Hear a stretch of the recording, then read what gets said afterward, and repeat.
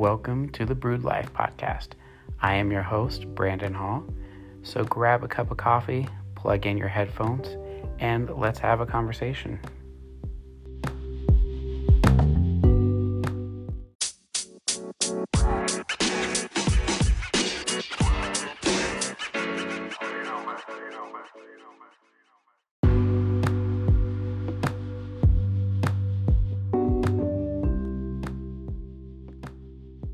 Welcome to today's episode. I'm really excited about today's episode. You're going to get to hear a fantastic conversation with my good friend Amanda Clark. And we're just going to be having a conversation about her own journey in wrestling with the role of women in the church, and especially in leadership in the church. I know that this can be sometimes a controversial topic, which I don't think it needs to be, but I know that there's a lot of differing opinions and interpretations when it comes to this, but I think that you will really enjoy what she has to say and talking about her own journey and how she got there, and that it's not always just a complete cut and dry black and white situation. And so I hope that you come into this conversation regardless of what your stance is, with an open mind and an open heart, and that you will come away with not necessarily a better understanding, but maybe better understanding where she's coming from. And also she gives a lot of good information and a lot of good sources where you can start and just kind of do some of your own research and dig in a little bit more yourself on this issue. So, this is something that I have been taught different things throughout my life as well. We all have. So just come into this with an open mind and come away with your own decisions, whatever they may be. But I think that you'll really enjoy this conversation and just be able to get a different perspective of someone's own processing and their own journey with their own relationship with God. And that it wasn't just a emotional choice, but it was something that was wrestled with in their relationship with God and through the prompting of the Holy Spirit. So I hope you enjoy this conversation and stick around, and we will talk to you at the end of the episode.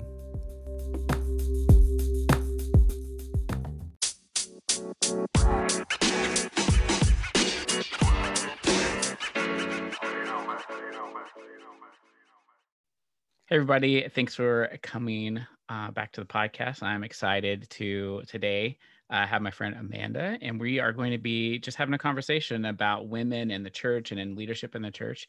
But before we get into the conversation, I just want to hand it over to Amanda for a couple minutes just to give a quick introduction of herself and who she is and what she does. Hi guys, I'm Amanda Clark, and I'm married to a really awesome guy named Justin. We've known Brandon and his wife Nicole for me about 16 years and Justin about 20 plus years. So it's pretty cool to be able to be on the podcast with Brandon. And we live in Syracuse, Indiana. We don't have any kids. We enjoy our house plants a lot in our old house. And we, let's see, we work in the Vineyard churches, and we have for the past 15 years. We have been involved in ministry that whole time, and I recently accepted a position to be the lead pastor of a church in Warsaw, Indiana. Awesome. I'm excited for you guys, and I'm excited to talk more about that because that's very exciting news. Yeah, it's pretty exciting. So kind of like you've been involved in ministry for years, a long time, in different aspects. So just kind of like looking back over your life and how it, like growing up, what was your own experience or the messages that you received growing up or even in adulthood, about the church and women in leadership, and like, what did that look like for you? Sure. Well, I grew up in a really typical traditional complementarian church, which complementarian, if you don't know that word, it just means a belief that like women are not to be leaders in the church. And so I believed that because the Bible said so. And so I I didn't have any problem with that teaching. I didn't resist it. I fully embraced it. And the message was, women are helpers. We don't lead.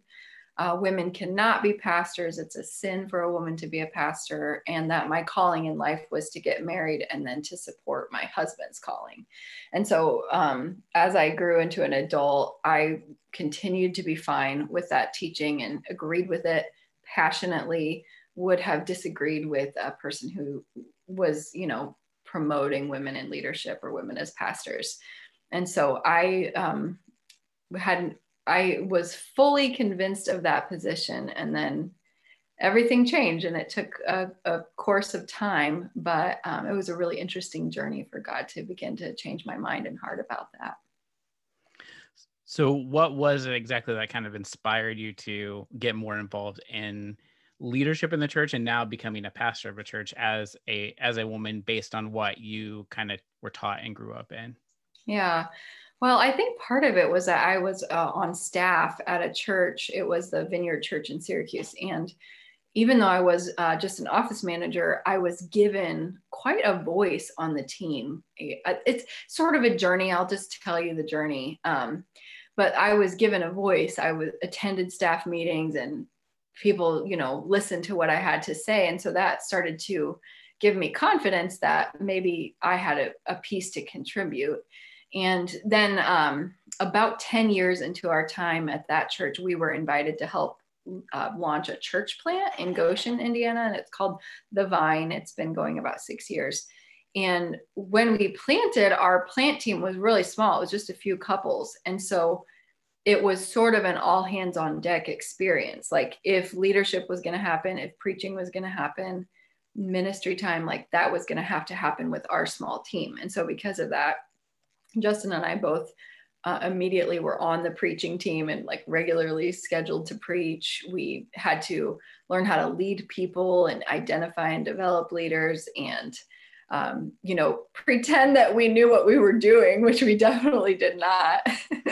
And we just figured it out as we went. And so that experience was a huge part of it. Just looking around at our small plant team of just a few couples and recognizing that the women were doing a great job, just as good as the men. And we weren't like inferior by our gender. We were doing a fine job leading. And so then almost simultaneously to the time that we like first launched Sunday services, I was pursued by another Vineyard pastor who's a mentor figure in my life to attend a preaching class for women.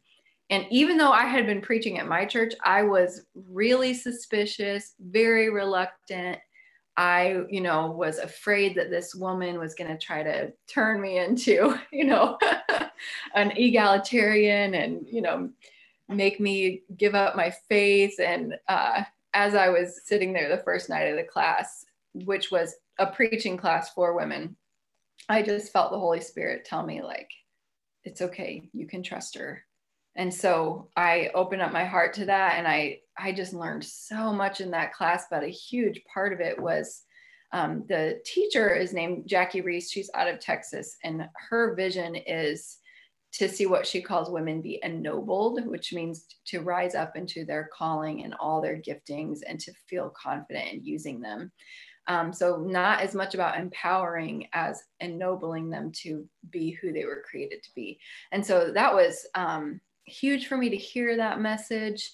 And I also, through Jackie's class, learned about a female scholar named Carolyn Custis James. And she's written a ton on the Azer from Genesis 1-3.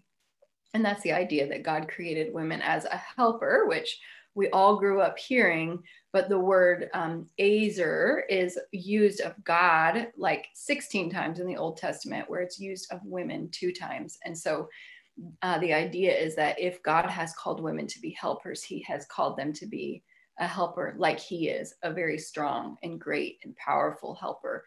Israel's defense, Israel's, the one they depended on to rescue them. And so Azer meant something really different than sort of a sidekick that makes cookies for the luncheon. And so then as I went on, I got more comfortable with the idea of women preaching and leading. Because I was doing it, so I had to wrestle with it, and I was doing research, like what the hard passages of scripture have to say. And I started seminary at the, encouragement of my mentors, like Jackie and my friend Ray Beefus, who had first inspired me to like take the preaching class. And through seminary, I probably did in a year like 100 hours of research, tons of reading.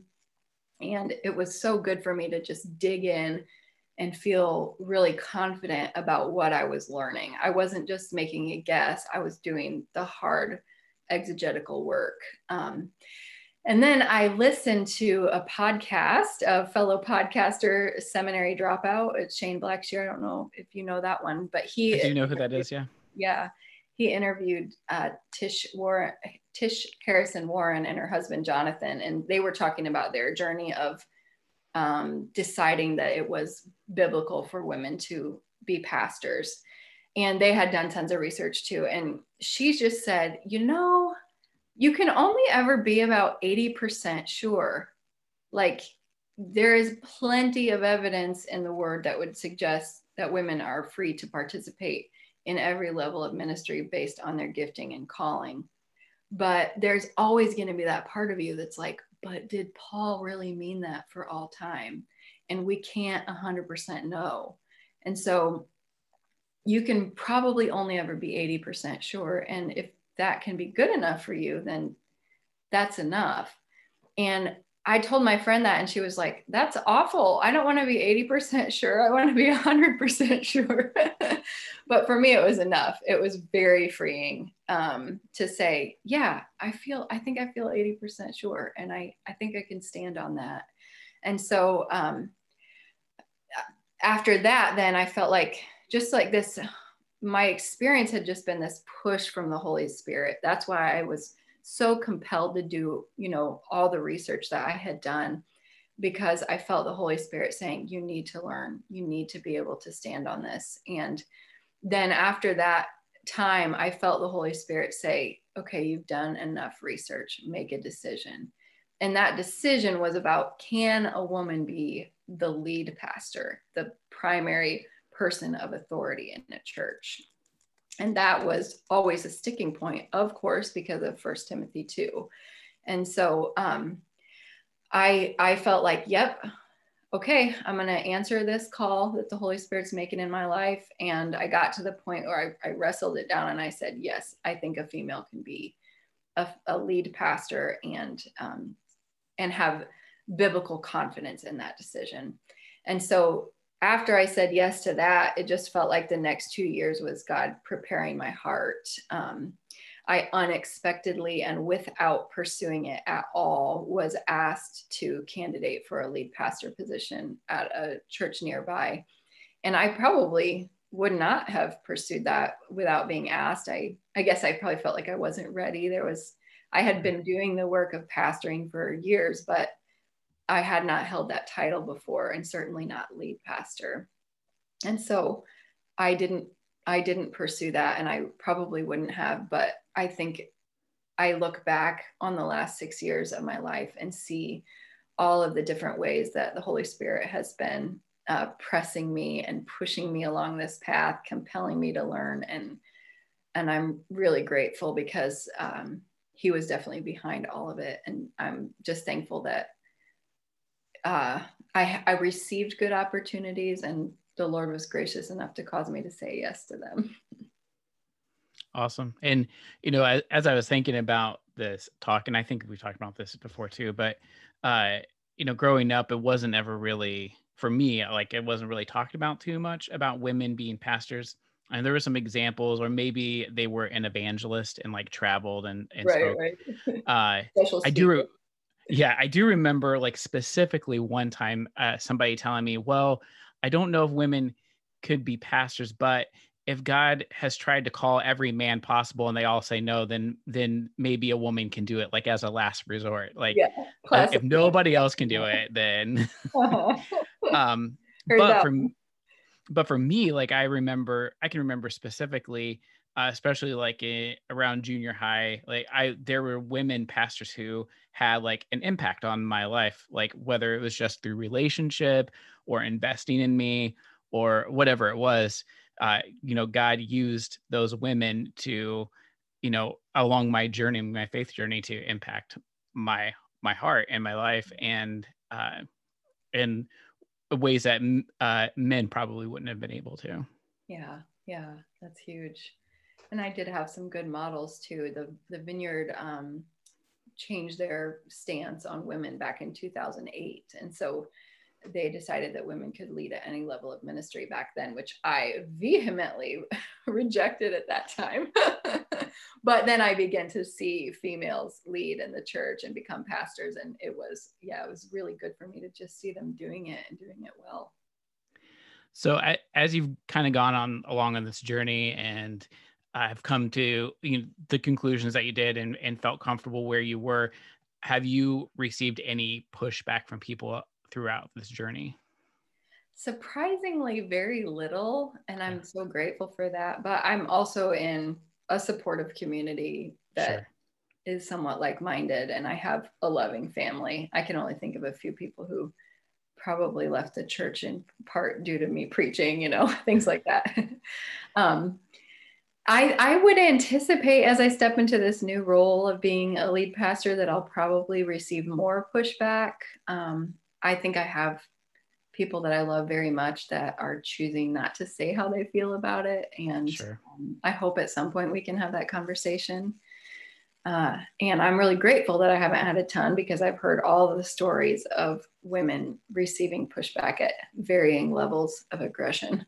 So, but I really try, if I do hear comments or statements that aren't necessarily an attack on me, but just, something I would totally disagree with, I try not to be upset or angry about it, because I was there like 7 years ago. It wasn't that long ago. I still remember how it felt to me that if I gave an inch in that area, it was going to be, me denying the authority of the word, abandoning the Bible, and so I had to do a lot of work to wrestle that out. And I know that the people, for the most part, who read 1 Timothy 2:16 very literally and without context, are just trying to obey the Bible. And I used to feel the exact same way. So I think I also have had an easier path. There's a lot of women who've gone before me that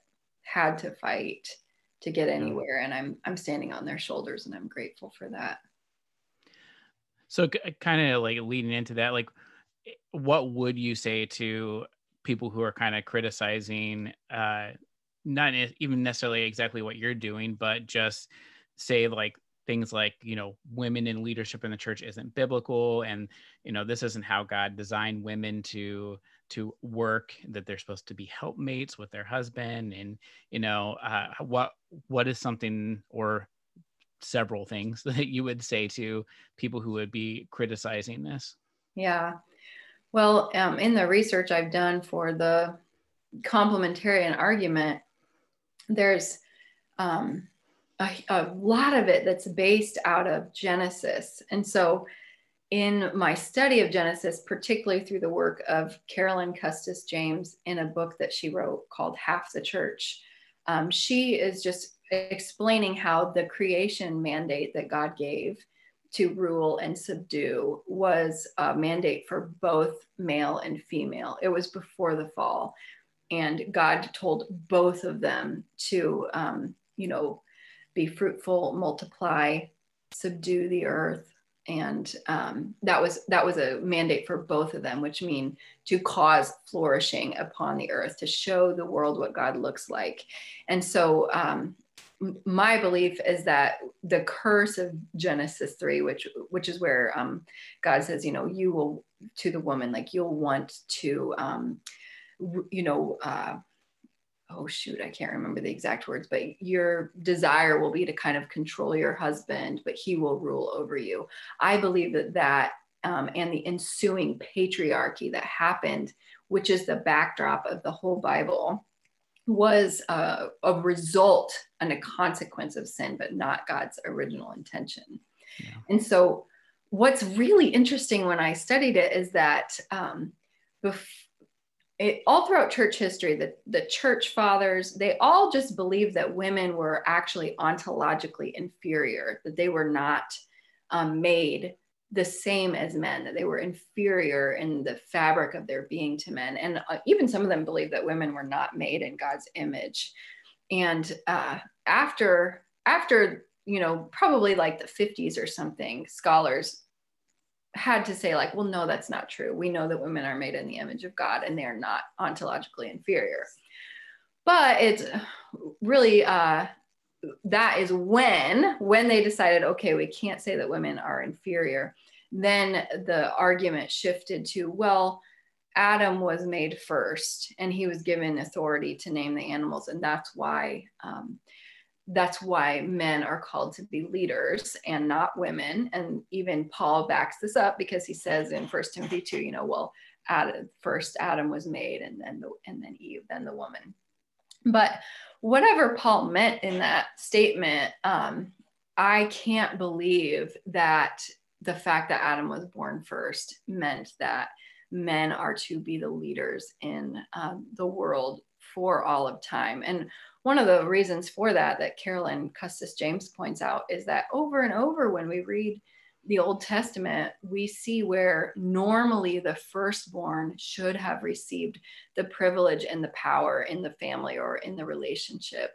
God actually denied that and chose the other sibling, the lesser sibling. So Jacob and Esau, David being chosen, even though he wasn't even close to being the first. And that we see that happen over and over. And so I don't think it's a very strong argument for why men are called to be leaders. That's just my personal opinion. And then also there's 1 Timothy 2:16. I do not permit a woman to lead or have or to teach or have authority over a man. So there's a couple different things about that passage that, well, actually more than a couple. There's like tons of books written on this subject alone on one single verse and dissecting every word. But a couple things I want to point out about that passage. And a lot of this I learned from a professor at my school named Nijay Gupta and some others that I'll mention along the way. But many scholars think that this was a situation of false teachers infiltrating the church and specifically targeting women, especially women that maybe were widows and had a lot of time on their hands. Additionally, he was writing to Timothy in Ephesus, and Ephesus was the hometown of the goddess Artemis or Diana. And there was like a female cult to the goddess that was in town, and it taught that women were superior to men. And it was probably having an influence in the church, not just that women were equal to men, but that they were superior. And there were some other implications of that, like encouraging women to not have children, which might be why Paul brings up women being saved by childbirth, which we know he cannot mean literally, or sure. I myself would not be able to be saved since I'm childless. And so there's just probably a lot going on there that the text gives us little hints about. And then the biggest one is that the word authority, I do not permit a woman to teach or have authority. That word authority, when scholars looked at that word in like contemporary Greek documents of that time, it appears maybe 7 to 12 times. But the regular word for authority is found a couple thousand times. And so that tells us that the word that Paul used for authority is an extremely rare word. And he could have just used the normal word. He used the normal word for authority lots of other times. And so many scholars suspect that if Paul used this rare word, there was something specific going on, some way in which women were usurping authority or trying to overrule men, something specific going on that Paul was addressing, that it was not a mandate for all time.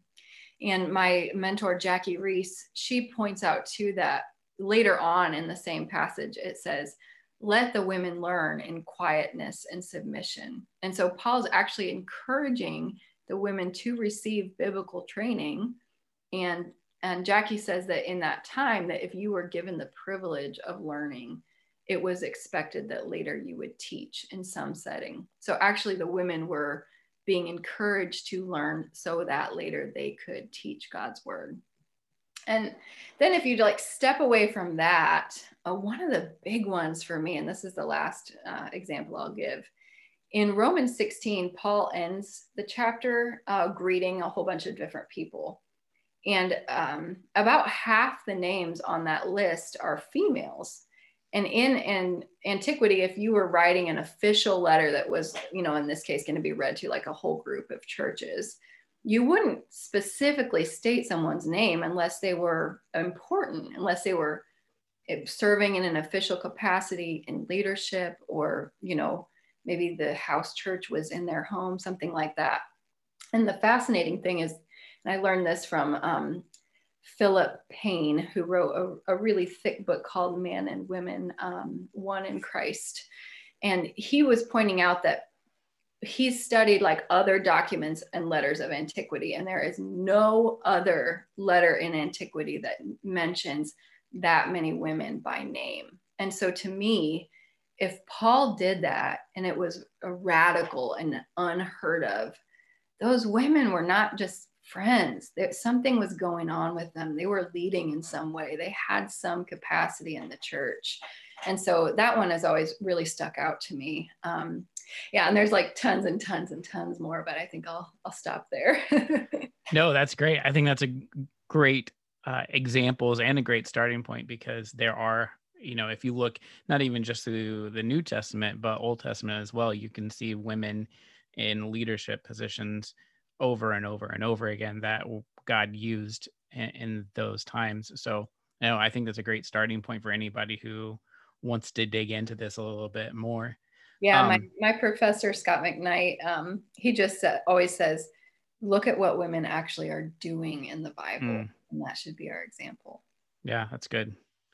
So just thinking through this, if say there's somebody listening that is, even a teenage girl or a young woman, or even a woman who isn't 30s, 40s or whatever, like they're just going through this journey as well. And they've been so far been told, or been maybe not directly told, but it's kind of been insinuated to them that, you can be in charge of the nursery, you can be a receptionist at the church, which neither one of those things are obviously bad things, but those are a lot of just like two of many examples that women kind of get pigeonholed when it comes to church involvement. But say they feel like they're supposed to do more, or they want to do more. What is some advice that you would give to any of these girls or women that are listening and feel called to ministry as a leader in the church?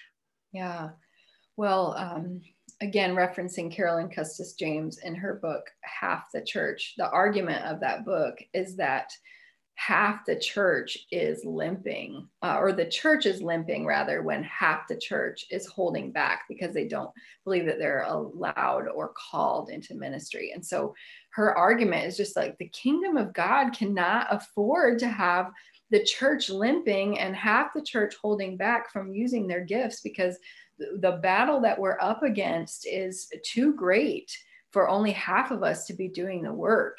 And so my encouragement would just be, press in as hard as you can. If you have any sense that you're a leader, take every opportunity you can to learn what that means. Even if you have to do it, say if you're in high school, in a school environment, learn how to lead. Take any opportunity that you can. And if you aren't given an opportunity, see if you can press into one.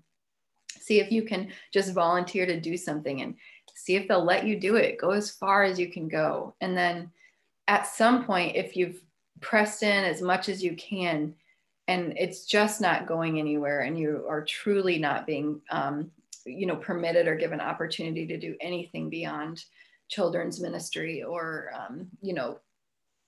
cooking food or something, then you need to pray and ask God if you need to leave that church that you're in and find one that will bless and encourage your gifts. Because sometimes God asks us to stay and be a light in the place that we're at, but sometimes we have to ask ourselves if we're being good stewards of the gifts that God's given us, because we are going to be held accountable for the ways that we use what God's given us. And so if it's just impossible for you to use your gifts in the church you're in, it's time to pray and ask God if you should find a different church, because the body of Christ needs all of us working, pressing into our gifts. I think maybe when you earlier asked me what inspired you, to press into leadership as a woman, when I was reading Carolyn's book, Half the Church, there was this part where she just said, all my life I've been told that men do all the work and we just help them. And when I started pressing into this and learning, I couldn't believe how much God expected of me. And I just realized that I myself had been holding back my whole life too, thinking that it wasn't right for me to use my gifts, use my skills. And actually, I was in some ways being disobedient to God if I refused to step into what I knew he was calling me into. And so that was a game changer for me. And I hope that you will feel the Holy Spirit compelling you to ask that same question of yourself. No, it's good. So a lot of really good information, a lot of great starting points for people, regardless of whether they're men or women that want to understand this better. But if you're okay with it, is there a way, like if somebody has any questions or want to know more about like your story or what you're doing or how you got to where you are, is there a way that they can like reach out to you either through social media or email? Yeah, absolutely. Would you like me to give you those or go ahead. Okay. I can be found on Facebook and my full name, Amanda Joy Clark. My Instagram name is Amanda X&O. And my email is amanda.joy.clark1@gmail.com. Awesome. Thank you. And then one last question before we go, and because this is the Brood Life, what is your drink of choice when you visit a coffee place? Oh, well, I live in a very small town and we are in a coffee desert. And so it's really difficult to find a coffee shop that has coffee that I like drinking. It's just true snobbery. I'm going to totally own it. Preaching to the choir. So Justin and I, we make AeroPress at home. And then if I am going to get a drink out, it's going to be an Americano, unless I can go to a really good coffee shop, which there is one close in a town about 30 minutes away. I'll get a latte if it's like really good coffee, but yes. Otherwise Americanos. Yeah, Americanos always my go-to too, because it's hard to mess it up. It is. Awesome. Well, thanks again for doing this. I really appreciate it. And I think that this is going to be a great conversation for a lot of people to listen to. I sure hope so. Thank you so much for asking me to be on the show. Of course.